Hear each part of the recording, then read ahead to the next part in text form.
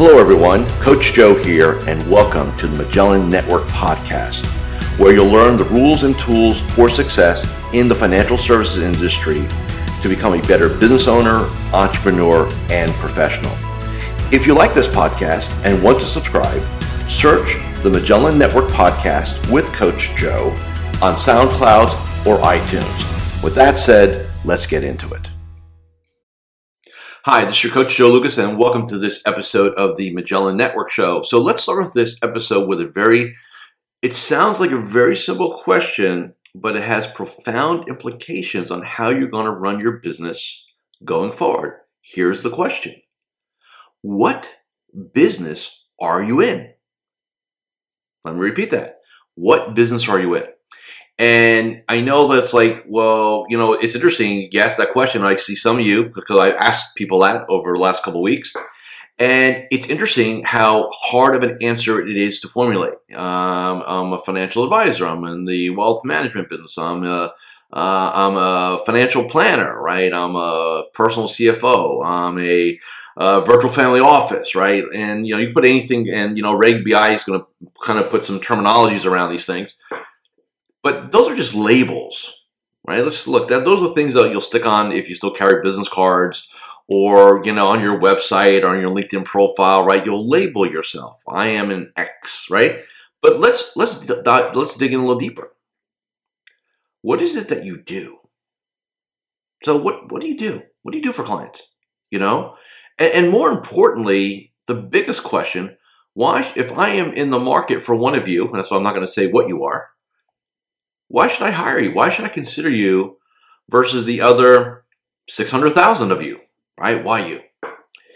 Advisors really wrestle with the answers to these questions because they've never really sat down and determined that, number one. Number two, most advisors operate from a scarcity survival mindset. So your brain goes, well, we can't shut down any option for an opportunity, so we need to be wide and broad-based and all that. And there's been a lot of talks about niching or niching, depending on like tomato, right? I think a lot of times people get caught up in niching as like, well, I work with doctors, or I work with small business owners, or I work with executives, or I work with that. And that is definitely a definition of a niche, right? But there's also niches in terms of behavioral characteristics, right? I work with nice people. I work with delegators, right? I work with families. I work with this. And I think you've got to be very clear. I think as I watch our industry now, again, I've had a very interesting vantage point for over 26 years. And I think there will always be what I call the country doctor model, right? So, hey, I'm kind of here. I do a little bit of everything and stuff like that. And there's nothing wrong with that. You'll make a very good living. You'll make a very good living with it, right? And there's totally cool with that. But it's going to be kind of, a little bit of everything. Right. And if you want to run your model, there's nothing wrong with that. There'll be models out there, and I'm not saying that's a bad thing, but then own that. Right. So if you're going to be a country doctor, be the best country doctor. Right. So if you're going to be the country advisor, be the best country advisor. Right. Like figure out how to serve, how to make profits. Right. And how to walk around town feeling good about what you do. Right. And that's totally cool. Nothing wrong with that. If you want to go down a little bit more of a definitive model, right, and that's fine, then make sure you're going to be the best at that. Right. So if you're going to sit there and say, hey, I'm going to specialize in working with doctors or medical professionals, then what is the ultimate model that looks like? Well, like how much value could you provide that you would blow away your competitors, that you would have like such client loyalty, right? That, you become known as the person. Oh, you got to hire this team or this group or this advisor, right? Because this is what they do. Like you got to ask yourself, how do I, not how do I just do okay in there, but how do I dominate? And when I say dominate, let me be very clear. I'm not saying being the biggest. Okay, not being the biggest. Very rarely are the biggest the best, right? How many of you would agree that McDonald's has the best hamburger? Now, some of you, depending on your age and kind of how you roll, right, you may say they do have the best burger. And I feel sorry for your taste buds, right? Chances are it's probably not, but they sell the most. Why? Because bigger is always not the best, right? Now, if that's your business model, hey, I want scale, I want size, then that's great. But I find that most advisors, at least the ones I work with, studies have shown that the average human being can keep track of about 150 relationships kind of organically in their mind, in their head. And I think if you go north of that as an advisor, you better have some really good systems. And I say an advisor. So if you have like a team of juniors, again, you just kind of multiply out and you get the math. And there's always those and that's a baseline, right? So ultra high net worth is not going to be close to 150 because you couldn't, handle that. If you run a quasi family office, you probably won't be 100, 150 either, obviously. But if we had to average it all out, let's just call it 150. And I think a lot of advisors that I run across, they operate from the scarcity mindset. And what happens is they disarm themselves. They short circuit two of the most powerful tools of influence we have, scarcity and authority. And if you're not deploying scarcity and authority in your marketing messages, in your meetings, in your interactions with prospects, and this is, by the way, is not being arrogant or being an ass. Let me be very clear on that. It's not what we're saying here. But very clear on who you are, who you serve, and why somebody should hire you. That's not being arrogant. That's being congruent. That's being powerful, right? That's being able to take your message and push it out there in a meaningful way that attracts those people who say, you know what, that person resonates with me, right? My goal here inside the Magellan Network and my coaching work, we live in Magellan Network to 300 advisors. That's it. We'll never go above that. That's going to be, we're like the Spartans. We're looking for a few good, like the Marines, looking for a few good men or women. That's it. If other coaches want to build thousands of advisors, I want to know each and every one of my clients, my members of my tribe. Like, I want to know them. And that's just me, right? Loyalty is important to me, right? And when somebody said, "Well, loyalty, yeah, you're from New Jersey. It's that whole soprano thing." I said, "No, it's not really about that." But I can see how it can get kind of put in there. My average client engagement is 13 years. I've got clients been with me 26 years. I've got clients, I've got 2 of my first 5 clients ever still with me. I mean, think about that. Now, why is that? Because I have them sign lifetime contracts? No. It's because I always add value. I always reinvent myself. I'm always I'm always creative. I'm always thinking down the road. And here's the other thing. And this is probably, when I've asked them that, the answer has always been, I know you care, and I know you got my back. And you become a friend. And that's powerful, right? So, if you want to talk, if that's a business philosophy, then I guess that's my business philosophy, right? Clients for life, right? And I've been privileged in my career to build tremendous relationships with some very successful people, some of which are now going and spreading their wings and, creating, like Micah Shalansky, taking some of my work, putting it in through his experience, and now becoming, and I think he'll be one of the bigger influencers in our space over the next 20 years. Sort of like a coaching tree, right? You start thinking about it, say, look, here's somebody, and those are my crowning moments, like crowning achievements when I can see people realize their dreams and their aspirations, right? I mean, I think that's what drives me. At some point, hopefully, you get to the place where money is not really in the top 3 or 4 motivators anymore. It's about the game. It's about change. It's about adding value to human beings. Now, why are we talking about all this? Because this is a philosophical conversation. Now, how can I pull that off? And why do you need to pull that off? Well, it's very simple. If you're not clear on who you want to serve and why they need you to serve them, and if you don't sit there and define how many seats you have on your bus or how many slots you have, going forward, then you're in a position where there's no message.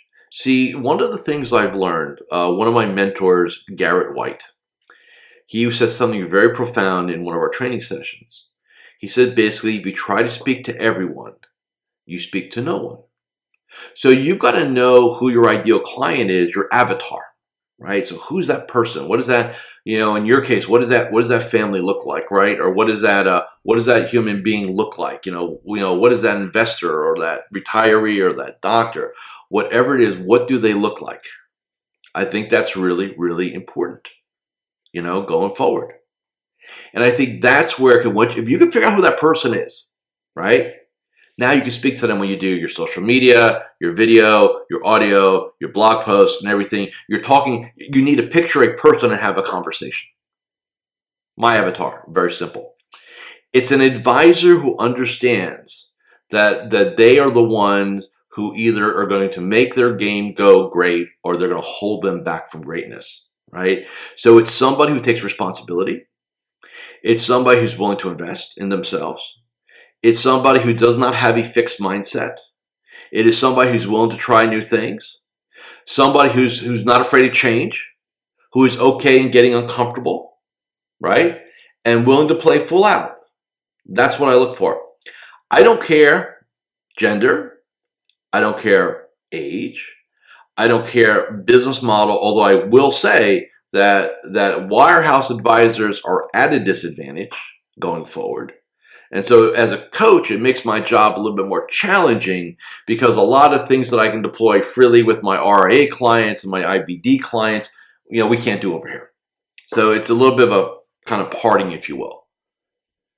But even with that said, I know the type of human being I work with, right?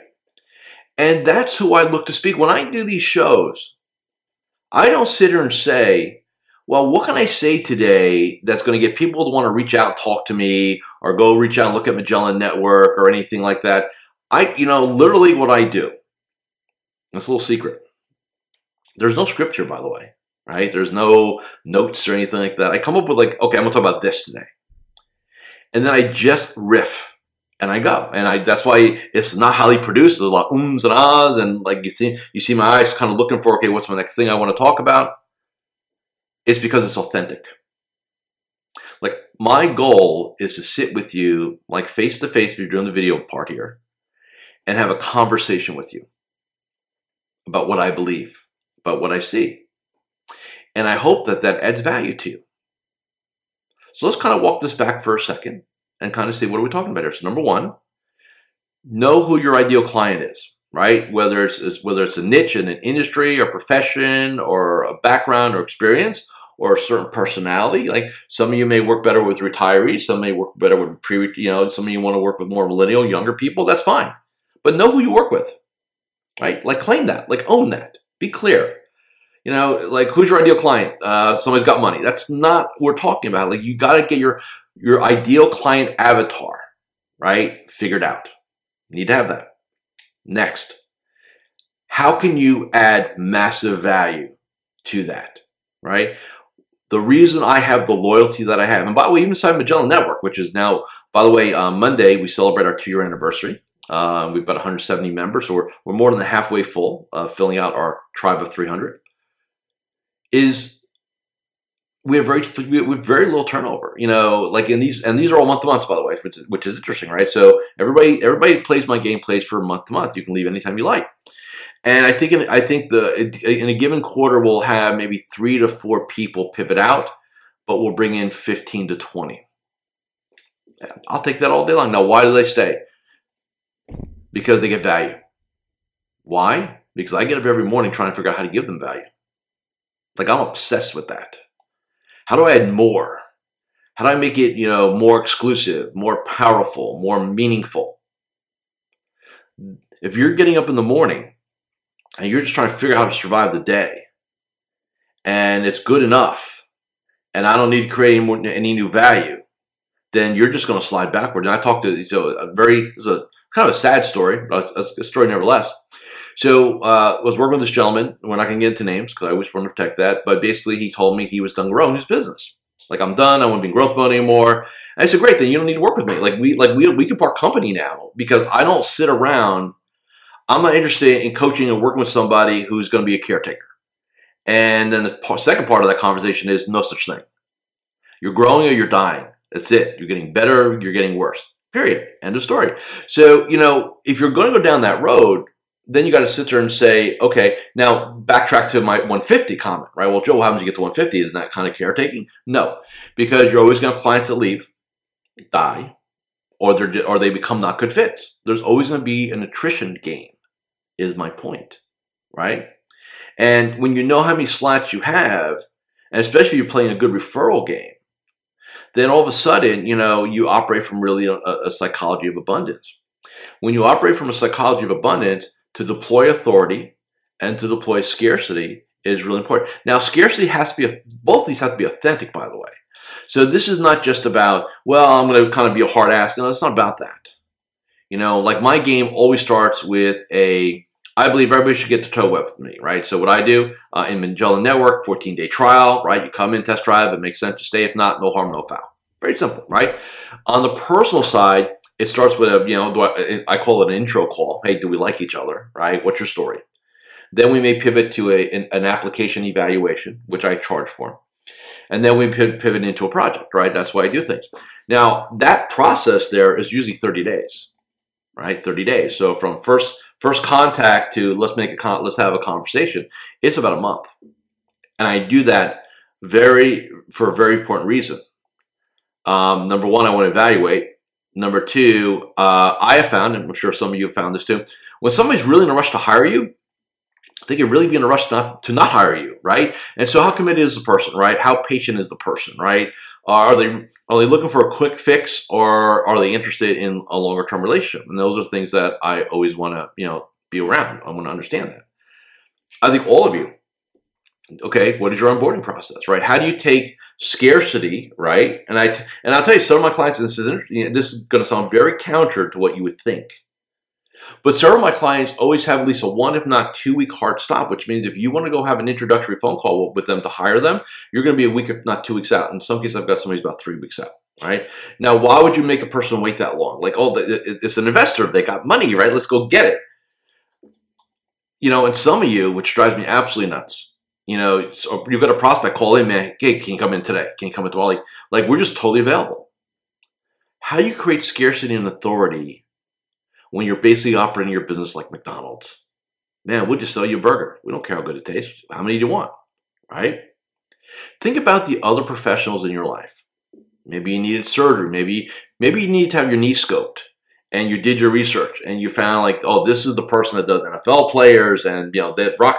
Oh, you know what? He can scope you in he or she can scope you in about 6 weeks. You go, it's okay. I got one of the. Hey, I had to wait a month or 6 weeks, but I got the best, right? Why do we think that waiting so long equates to being the best? Scarcity, right? But what do we do here? We jump, we fall all over ourselves to get somebody in. You got to take your time in onboarding prospects. You want to kind of, you need a process, so it has to be defined. Like, hey, we're going to do this, and you, like I always tell somebody, hey, we chat today. We're not going to be in decision making mode for 3 to 4 weeks, and that's just the way it is, right? And I'm okay with that.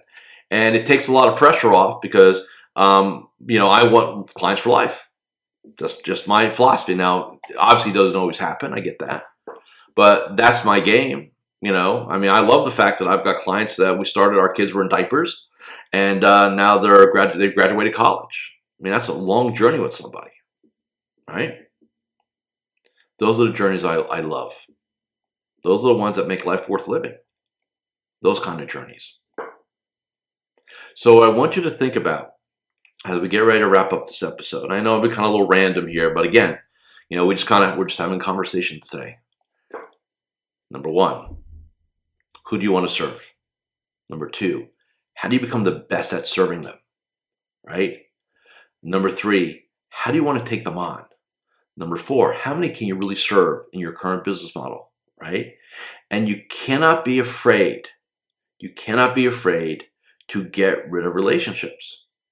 If they're not working out anymore for you, and you see them in the schedule, and it's like, now, I hope they cancel, right? That's a pretty good clue. You shouldn't be working with that person. If anything, through this whole COVID-19 thing has taught me, life is precious and it's too damn short. So let's not waste our times with relationships that don't serve us, that don't give us joy, that are not win-win. Thank you for listening and watching this episode of the Magellan Network Show. So there you have it. If you've enjoyed listening to this podcast, I would like a 14-day free trial to the Magellan Network to get better at business development, practice management, personal development, and overall create the ideal vision for yourself and your business. Please visit MagellanNetwork.net. That's MagellanNetwork.net, and claim your 14-day free trial. As always, I'm here to help you become a better business owner, entrepreneur, and professional. And with that, I'll catch you next time on the Magellan Network podcast with me, your host, Coach Joe. Take care.